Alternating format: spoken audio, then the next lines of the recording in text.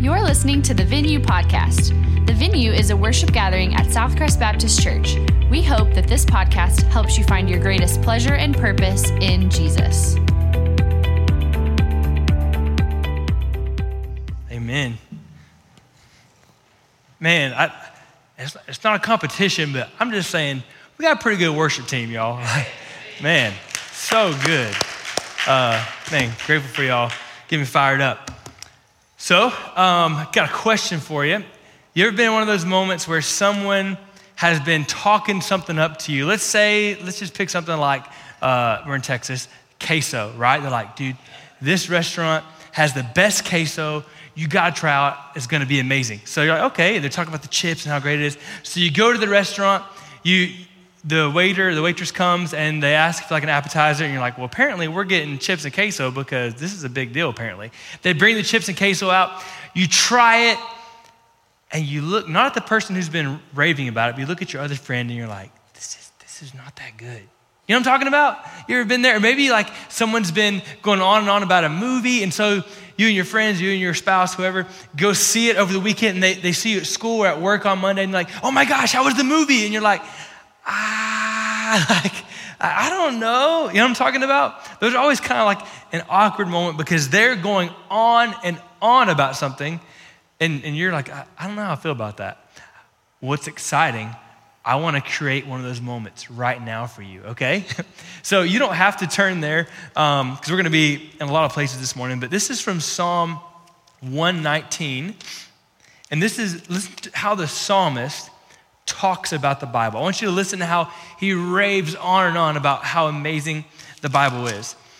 In verse 71 of Psalm 119, he says, "It is good for me that I was afflicted, that I might learn your statutes." So he's saying, it's good that I experienced pain, affliction, hurt, tribulation, because I got to learn your word better. Like, I'll be honest, I've been in church for a while. I don't know, I haven't heard that very often. Like, you know what? I went through a terrible time. It was very painful, but I learned more about God's word. I haven't heard that much.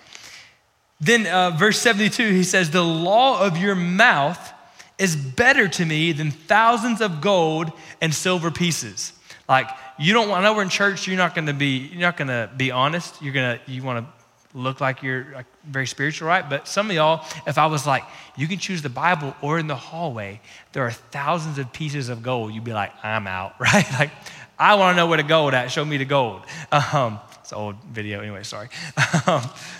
Verse 97, he says, "Oh, how I love your law. It is my meditation all the day." So I love it. I'm going to think about it all day long. And then in verse 103, he says, "How sweet are your words to my taste, sweeter than honey to my mouth." So he's saying, not like he's like actually eating it, but God, when I read it, when I study your word, when I take it in, keep in mind at this time, all he had was the Torah, the first 5 books of the Bible.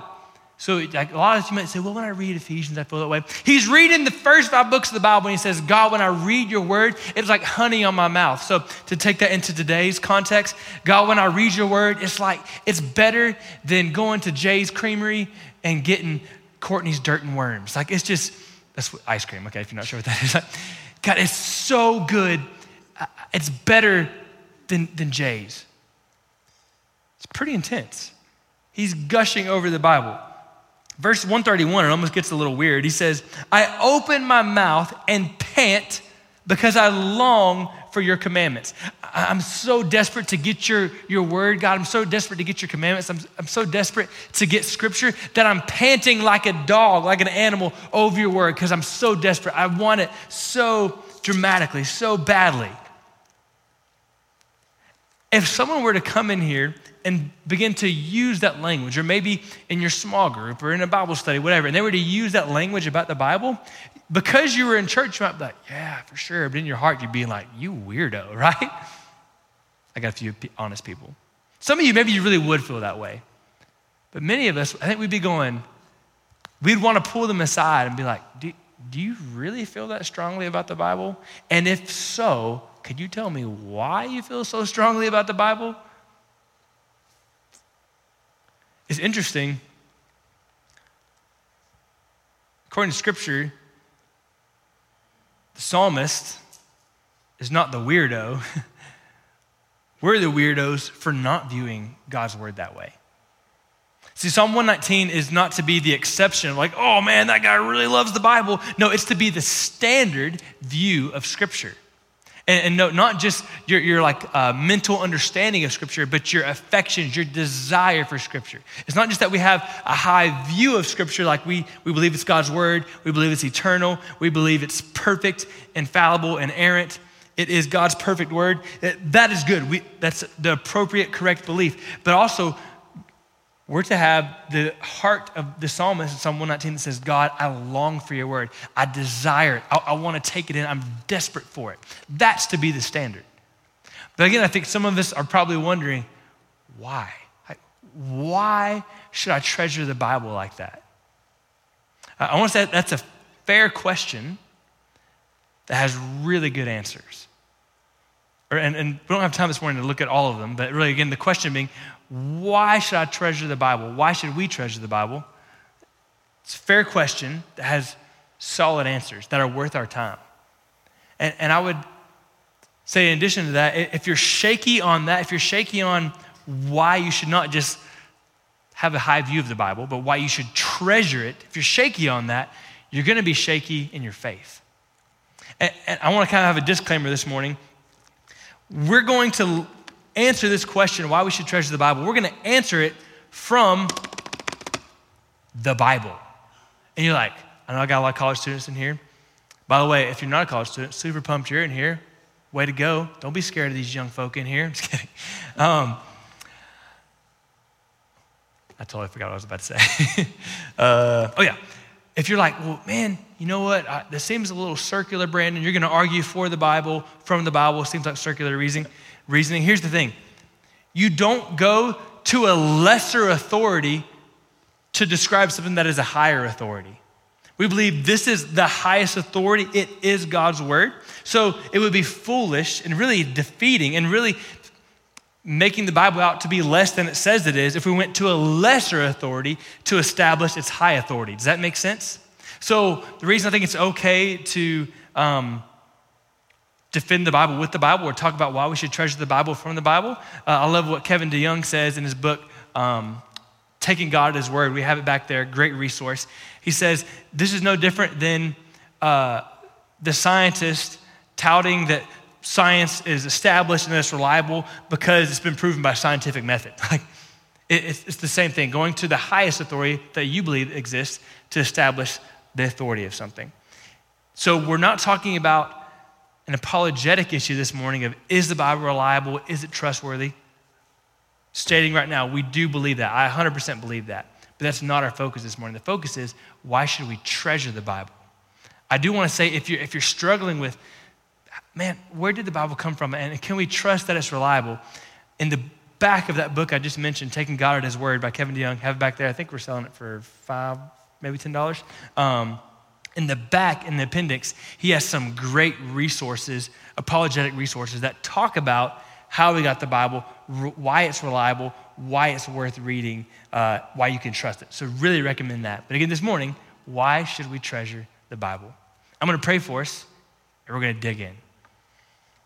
God, thank you for this opportunity to come and to worship and to spend time with you. And I pray that you would move this morning to give us a desire to know you better, God, and a greater desire for your word. That maybe this morning would be the beginning of all of us having the heart of Psalm 119, that we would desire your word, that we would pant for it, that we would long for it more than ice cream, long for it more than honey, that we would desire to take it in. That it would not just be on our minds, but it would be on our hearts. So please stir us toward you and toward your word this morning. In the name of Jesus that we pray, amen. So the first thing we're going to look at, very famous passage when you talk about Scripture. Turn, if you have your Bible, turn to 2 Timothy chapter 3. A lot of you already know where we're going here, but that's okay. You kind of got to start here, I feel like, when talking about Scripture. 2 Timothy chapter 3. And we're going to look at verse 16 as soon as you get there. 2 Timothy chapter 3, verse 16.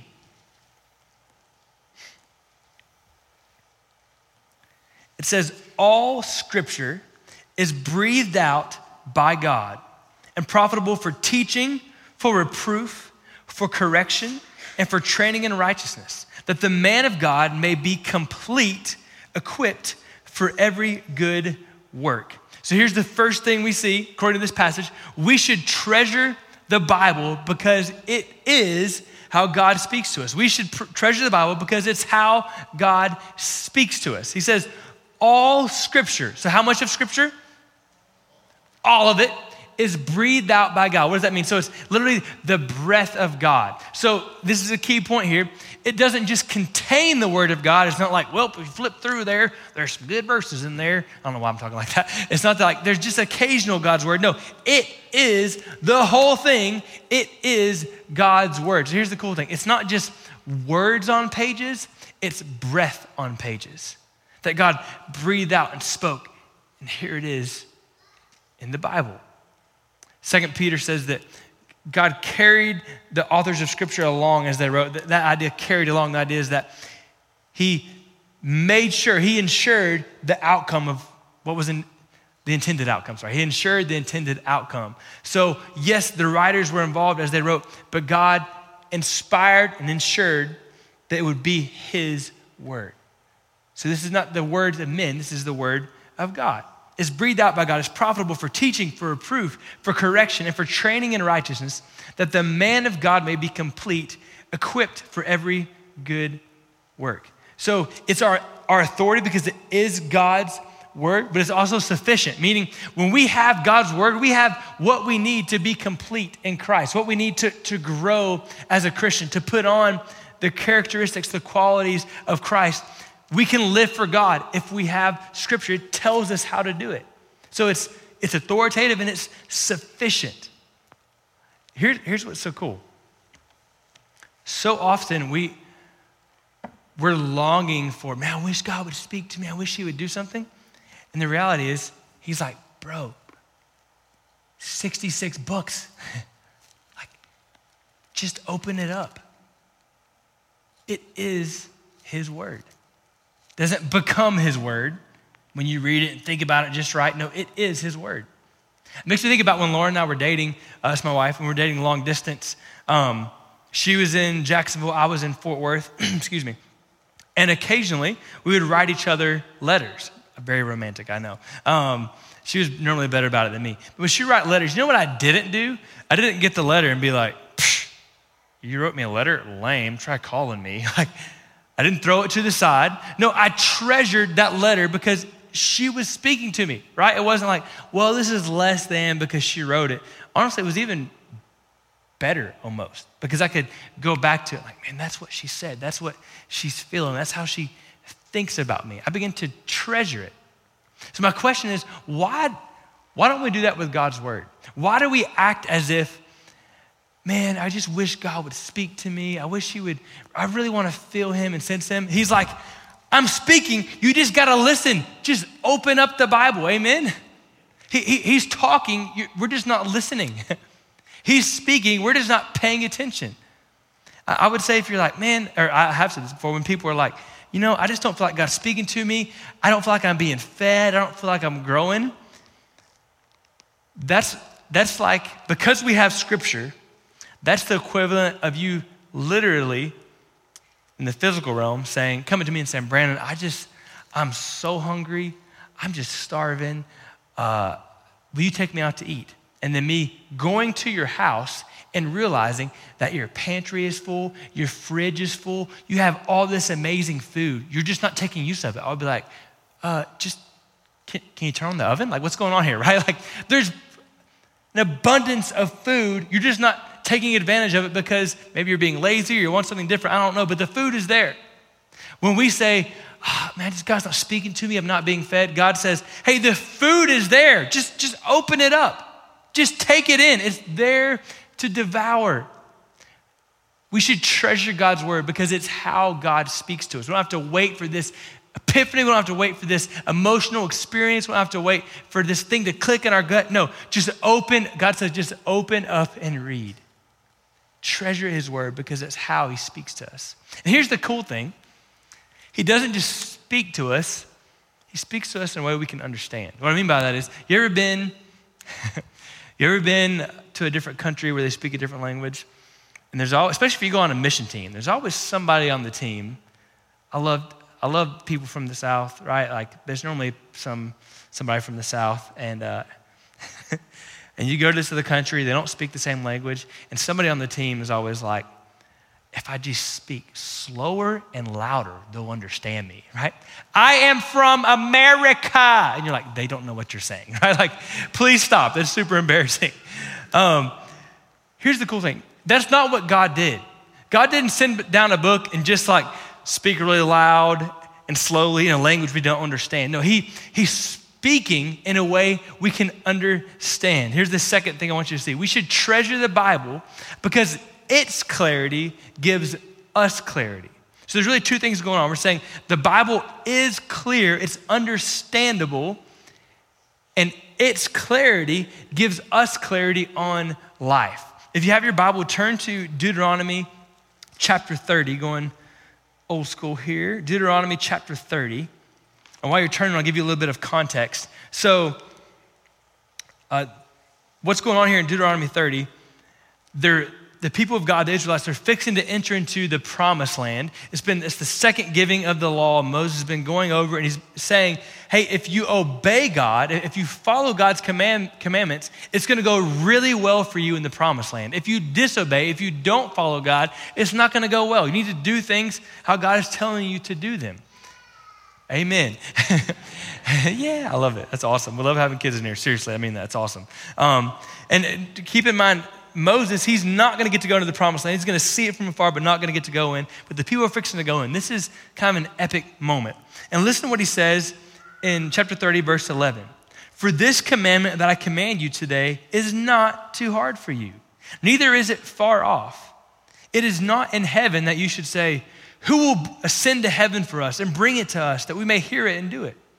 Neither is it beyond the sea that you should say, who will go over the sea for us and bring it to us that we may hear it and do it? But the word is very near you. It is in your mouth and in your heart so that you can do it. This is really cool. So Moses was telling them not that they could understand and obey God's word in a perfect way or in a meritorious way, meaning he wasn't saying you can live perfectly how God wants you to and you can live in such a way to earn his favor. No, we can't earn God's favor. We're all broken sinners. But he's saying God's word is clear enough, it's understandable enough, his commands are clear enough that you can generally obey them and understand them. It's not some abstract thought way over on another universe on the other side of the ocean that, oh man, I wish I could understand that. No, he's saying it's right here. It's right here, it's close, it's at hand where you can understand it. You can read it and take it in.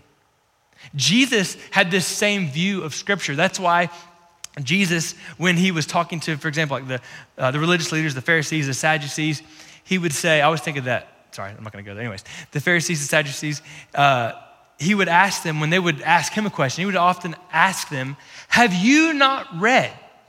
Fill in the blank. He did it several times. They would say something outlandish, and he would say, have you not read? And he referred to the Old Testament. See, Jesus clearly believed that scripture is understandable. Because he was saying, if you had read the Old Testament, if you just read it, you should be able to understand and know what it means. This is good news. God speaks to us in a way we can understand it. So maybe to make it even more clear, the average person, which I would say, way to go, you're average. The average person, with the help of the Holy Spirit, can understand God's word.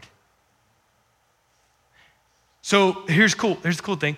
The takeaway, the application of this morning, the ending is not going to be, all right, guys, so because we treasure God's word, the challenge for you all is to quit your job and all go to seminary. Like, that would be terrible, right? Seminary is not bad, but that would be a really bad application. That's not the point. The point is, we treasure God's word. We value it because he has spoken clearly. So the application is, just read it. Amen? Open it up and let God speak to you. We should treasure the Bible because its clarity, it is clear, its clarity brings us clarity. Here's how I would kind of maybe image that. Psalm 119, I think it's 105, says that his word is a lamp to our feet and a what? Do you know this? And a light to my path, right? So again, there's that clarity idea again. It's a lamp to my feet and a light to my path. So it's not this dim old light that's like, man, it doesn't help much. No, it's a bright light that gives clarity to our path. To think of it another way, it's like a lighthouse that is shining brightly. It's very clear to see it, can't miss it, but its shining gives me clarity on where I'm at. So in the midst of the raging waters of this world, God's word stands as a strong, clear lighthouse to give me direction for my life. Its clarity brings us clarity. So keeping with like the flashlight idea, it's not like, if you think of the Bible as a flashlight. It's not like God gave us his word and he's like, oh man, I forgot to put the batteries in. Good luck, right? No, he wrote it in such a way that it accomplishes its purpose, meaning it communicates to us. God knows how to communicate. He's a good communicator. Wow, that's crazy. So just read it. Treasure it as its clarity brings you clarity. And I would say if some of you are like, nah, it's okay to be here. If you're like, Brandon, I hear you saying it's clear, but it don't feel so clear to me when I'm reading it. One, I would say, let's be fair. There are some parts of Scripture that are harder to understand than others, right? There are times like, oh man, that makes so much sense. Other days you're like, you normally text me or call me on those days because you're like, what does this mean? But I think there's probably a couple things that need to happen. One, ask the Holy Spirit to help you. God, would you guide me in truth? Would you make this clear to me? You wrote it. Would you help me understand it? Second, I think often you just need to become more familiar with it. So I think about the first time we tried to get Haddon, our 2-year-old son, who have twins, or Caroline Tate, both of them really. The first time they tried to swing a little plastic baseball bat and hit a ball, it was not good, right? People were getting hit in the head. I mean, like them hitting each other. Lots of misses and just frustration. They get irritated, right? But we don't just give up and say, well, Haddon, Caroline Tate, clearly at a 1.5 years old, thinking back when they start, 1.5 years old, you're just not cut out for sports. Would be really mean parenting, right? No, we keep going back to it, right? And now at 2 years old, Haddon's actually trying out for the Rangers next year. No, we're going to keep going back to it. And as they become familiar with the swing, over time, they're not going to get irritated. Right now, they get irritated when like, let's go throw the ball, let's hit the ball. They're not always sure about it. As they become more familiar with it, it'll become natural, right? It's the same. I really do think it's very similar, I should say, with God's word. Some of us, we've not read it much, and so we start to read it, and it doesn't make sense. We're like, I don't like that. And it's like, could you just try it a little bit? Like, don't give up so easily, right? Like, I don't think, I know he's really good, but Patrick Mahomes, football season's back, amen. Yesterday was like UTEP, we were still excited, right? Football is on TV. Patrick Mahomes, I'm sure, as good as he is, he did not throw the football perfectly the first time he threw it, right? Like, I'm sure it wasn't a natural, the second, like at 2 years old. Over time, the dude can play football, right? I think it's no different with you in Scripture. But you can't give up. Ask the Holy Spirit to help you. Don't give up. And the third thing, I would say we're not approaching it right. And that's why we don't have clarity. So a lot of us approach Scripture like I do with my afternoon pick-me-up of needing some caffeine. Like you run through whatever drive-through, like my wife likes the little United drive-thrus where she can get her a Diet Coke or a Dr. Pepper or whatever it is, represent, boo. I like to go to I said Gold House, Gold Stripe or J&B or sometimes the Market Street drive-through and get me a drink. And it's just a quick, like, need some caffeine, let's go, get it, and move on, right? And sometimes you're feeling crazy. Maybe I get some banana bread. And that's weird, I'm old, right? But you get whatever it is, you need your quick pick-me-up, boom, let's go, let's get back to it, right? We often treat God's word that way. We're like, Boom, flip it open, verse of the day, bam, check. I see you, God, I love you, right? And you go about your day. Or you pull out your Instagram, you're like, ooh, that's a good quote, verse of the day, love you, God, see you later. And then later we're like, but it just doesn't make sense to me. And here's the thing, God is not into this. Like, what if you treated your if you're not there, it'll come eventually, maybe not. But if you're in a relationship, sorry, they talked about dating on Tuesday night. If you're in a relationship, what if you treated your relationship that way of just this everyday quick, like, good to see you later. Like, your spouse would be like, what are you doing, right? Like, could you sit down for a second? What's going on? Why do we treat God's word that way? It's just quick drive-by. See, God is not, while yes, like anything is better than nothing, he's not inviting us to this quick drive-through, get a verse and move on. He's inviting you to dinner. He wants you to feast, to sit down and enjoy time with him. I bet money on this. You can't do that from the pulpit, but I'm gonna make a deal with you. If you start reading scripture more, like more than a verse a day, you really start digging in, and after a month, you don't feel closer to God and you don't feel clarity in scripture, you come let me know, and you can tell me you were wrong. That's not gonna happen. That's not gonna happen. You read scripture more, you're gonna hear God more because it's how he speaks to us, and it's gonna be more clear to you.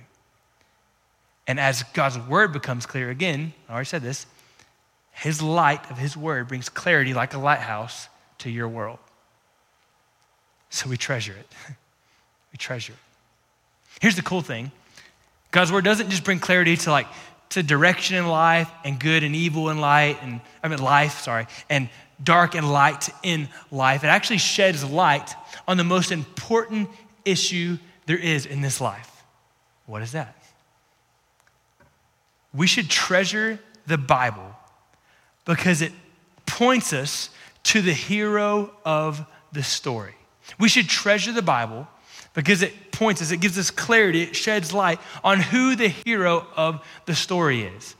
And guess what? This is a big moment for some of you. You aren't the hero of your story.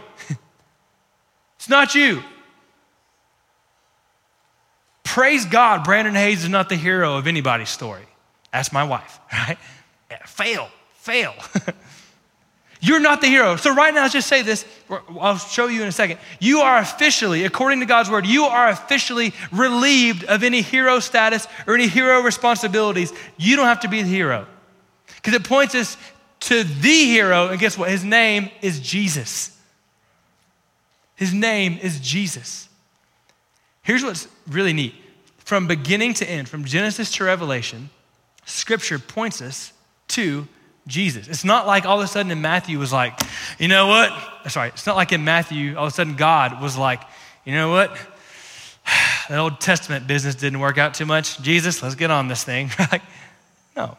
From the beginning to end, it was the plan. He was the Lamb of God slain before the foundation of the world. And if you're like, what are you talking about, Jesus, like from the beginning? Let me show you. You're welcome to follow along. You don't have to. We're going to look at just a few different passages. If you're up for the challenge of flipping really fast, turn to Genesis chapter 3. Genesis 3. This is after the fall of Adam and Eve. So after the fall of humanity. So just again, reminder, we try to remind us frequently, not to tear you down here, but Scripture teaches us that we are sinners, that we are broken, fallen people separated from God on our own. And listen to the hope. It's called the proto-evangelion, the first mention of the gospel. Listen to the hope that's already mentioned in Genesis 3, the same chapter that the fall happened. This is God talking to the enemy, talking to Satan. He says, verse 15, chapter 3, I will put enmity between you and the woman and between your offspring and her offspring. He, singular, shall bruise your head and you shall bruise his heel. If you go to, you have to go there, but if you go to the New Testament, Matthew especially, and Luke, incredible genealogy showing you how Jesus, you can trace him back to Adam and Eve, the seed of the woman. So from the very beginning, Genesis 3, God told Satan, hey, look, fool, there's coming one, a descendant of Adam and Eve, who will crush your head. Yes, you're going to bite him on the heel, but he's going to crush your head. You know what that's a reference to? The cross. On the cross, Jesus took the bite, you could say, from the enemy. But at the same time, Jesus crushed the enemy's head on the cross. Amen? The very first mention all the way in Genesis 3. So even in Genesis 3, God wasn't like, all right, Adam and Eve, all right, humanity, y'all got to get this together. From the very beginning, he says, hey, there's a coming one who's going to make all things right. That quick. Turn to Psalm 22. Psalm 22.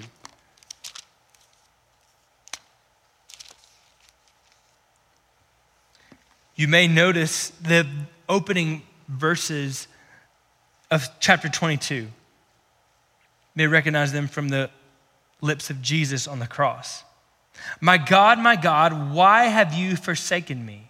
Why are you so far from saving me from the words of my groaning? Oh my God, I cry by day, but you do not answer, and by night, but I find no rest.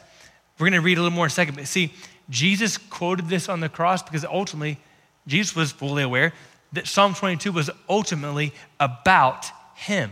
Keep in mind as we read these next few verses, Psalm 22 was written about 1,000 years before Christ came, 1,000 years, and about 600 years before crucifixion was invented. Y'all track on that? 1,000 years before Christ, 600 years before crucifixion was invented. Verse 6, I am a worm and not a man, scorned by mankind and despised by the people. All who see me mock me. They make mouths at me. They wag their heads. By the way, this is exactly what happened when Jesus was on the cross, in case you're not familiar. They walked by and said, he trusts in the Lord. Let him deliver him. Let him rescue him, for he delights in him. They were mocking Christ. Jump down to verse 14, just for the sake of time. I am poured out like water, and all my bones are out of joint. My heart is like wax. It is melted within my breast. My strength is dried up like a potsherd, and my tongue sticks to my jaws. You lay me in the dust of death. For dogs encompass me. A company of evildoers encircles me. They have pierced my hands and feet. I can count all my bones. Remember, none of the bones of Christ were broken on the cross. They stare and gloat over me. They divide my garments among them, and for my clothing, they cast lots. Can you see it? Who is this? It's Jesus. In Psalm 22, 1,000 years before he even came. Holy cow. Now listen to this. Look at verse 29, all the prosperous of the earth eat and worship before him. They shall bow, all who go down to the dust, even the one who could not keep himself alive. Posterity shall serve him. It shall be told of the Lord to the coming generation. They shall come and proclaim his righteousness to a people yet unborn, that he has done it. That this suffering one has done it. We just sang about that it is finished. Christ won. Mercy won because of the cross. Prophesied of, pointed to 1,000 years before Christ even came. You're not the hero. Jesus is the hero. You're like, I don't know if I believe you. Okay, turn to Isaiah 53. Keep going to the right a little bit. Isaiah 53. I'm gonna keep moving here. Verse 4. By the way, context. Talking of a suffering servant who would come and suffer for the people of God to bring redemption, restoration. By the way, 700 years before Christ, 300 years before crucifixion was invented, is when this was written. 700 years before Christ, 300 years before crucifixion was invented. Verse 4, chapter 53. Surely he has borne our griefs and carried our sorrows. Yet we esteemed him stricken, smitten by God, and afflicted. But he was pierced, there's that word again, for our transgressions. He was crushed for our iniquities. Upon him was the chastisement that brought us peace. And with his wounds, we are healed. All we like sheep have gone astray. We have turned everyone to his own way. And the Lord has laid on him the iniquity of us all. Now, I'm going to jump over to verse 12. Therefore, I encourage you to read the rest of it sometime. It's all amazing. But verse 12, therefore I will divide him a portion with the many. He shall divide the spoil with the strong, because he poured out his soul to death and was numbered with the transgressors. Yet he bore the sin of many and makes intercession for the transgressors. All through Scripture, there's a scarlet thread through every book of the Bible that points to the scarlet crimson blood of Jesus.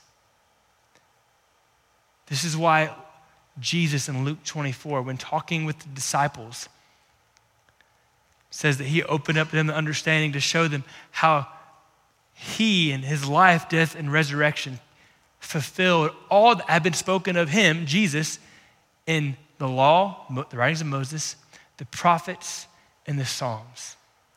See, even Jesus told the disciples, when you read the Old Testament, throughout the entire Bible, ultimately it points to me. It's about me. It's about the fact that everyone who's ever lived, Jesus speaking here, everyone who's ever lived except me is broken, sinful, fallen, cut off from God.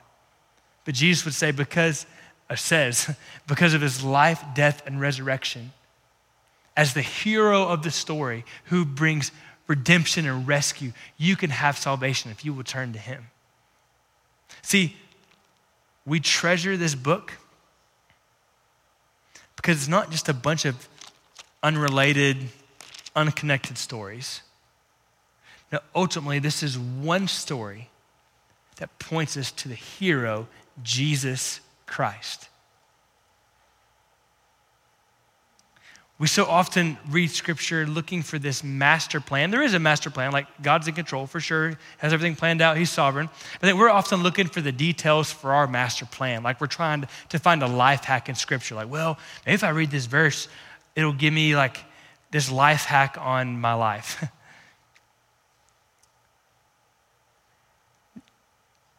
Scripture shows us that you don't need to worry about the master plan as much as knowing that the master is the plan. See, when you read Scripture, you study Scripture, you begin to see that it changes your life. It changes everything in your life because it points you to the one who changed everything. And that's Jesus. The best way to treasure this Savior is to treasure the book. If you're not reading Scripture, if you're not digging into Scripture, you're not going to love Jesus. The best way to treasure the Savior, treasure Jesus, is to treasure the book. As we respond this morning, a couple of things for us to consider. Some of you this morning are I don't mean this funny, like you've maybe grown up in church, been in church for a long time, and you for the first time realizing, I'm not the hero. I'm not supposed to be the hero. Jesus came because I'm a sinner. He came because I'm broken, flawed, messed up person. That's the whole reason he came. If you're realizing that this morning, God is drawing you to himself, I want to invite you to respond. To turn from your sin and turn to Jesus. Say, Jesus, I want to place my faith and hope and trust in you. You can be saved by grace through faith in Christ. You realize that God came for broken, sinful, messed up people, of which we are all. He's the hero, not you. You don't have to talk to a pastor. You don't have to fill out a card. You can turn to Christ right there in your seat. If you would like to talk to someone, myself and a couple other pastors will be back at the Welcome Center back there. We'd love to talk with you as we sing this next song. Just come back and say, hey, I want to know Jesus. I want to know the hero. Could you talk to me about that? We'd love to do that. I think some of us as believers this morning Realize, man, like, I don't treasure God's word. Yeah, I would say it's God's word to have you, but you don't treasure it like Psalm 119 talks about. The challenge to you is to start digging in. I talk about this a lot. I was going to say something earlier, just didn't, but anyways, doesn't matter. I like Evie Mae's barbecue a lot. I talk about it a lot. I'm not endorsed by them. I talk about it a lot. You know why I like it so much? Because I eat there a lot. And every time I eat, I'm like, so good, bro. Some of you're big Bluebell ice cream fans. You know how you came to like it? You ate it, and you were like, this is so good. I'm going to go buy another gallon, right? The way you come to treasure God's word is to read it. If you don't read it, you're not going to treasure it. If you read it, you will learn to treasure it.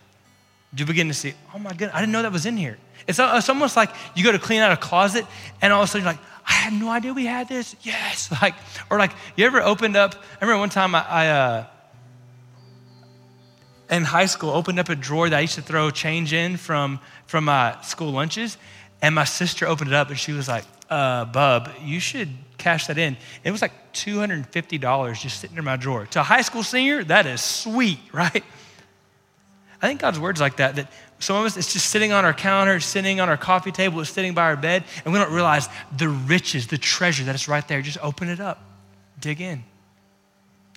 But to delight in it, you're gonna have to be disciplined to dig in it.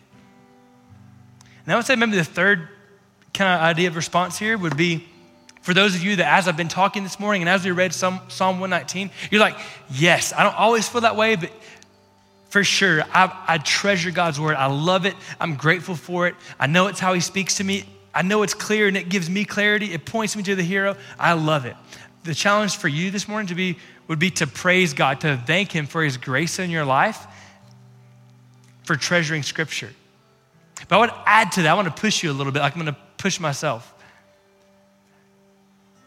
Since we have the best story ever told, and we know who the hero is, we should tell other people. It's pretty simple, right? We got the best story ever told on planet Earth. We know who the hero is. Let's not keep that quiet. Who are you going to tell that to this week? Who are you going to share the story with this week? Let's not just treasure it. Let's share the treasure, because you can't empty it out. It's too rich. It's too full. I'm going to say a quick word of prayer. I'm going to invite you to just pray and talk with God and see how he's leading you to respond. And then we're going to sing one song. Let's pray. God, we're grateful for your word. And help us to be more grateful for it. Help us to learn to treasure it, to love it, to desire it, to hear from you as we read the pages of Scripture. And God, however we need to respond right now, we ask that you would lead us very clearly. If you were encouraged by today's message, subscribe and rate us wherever you stream your podcasts. To learn more about the Venue at Southcrest, visit us online at southcrest.org or on Facebook and Instagram by searching for Southcrest Baptist Church.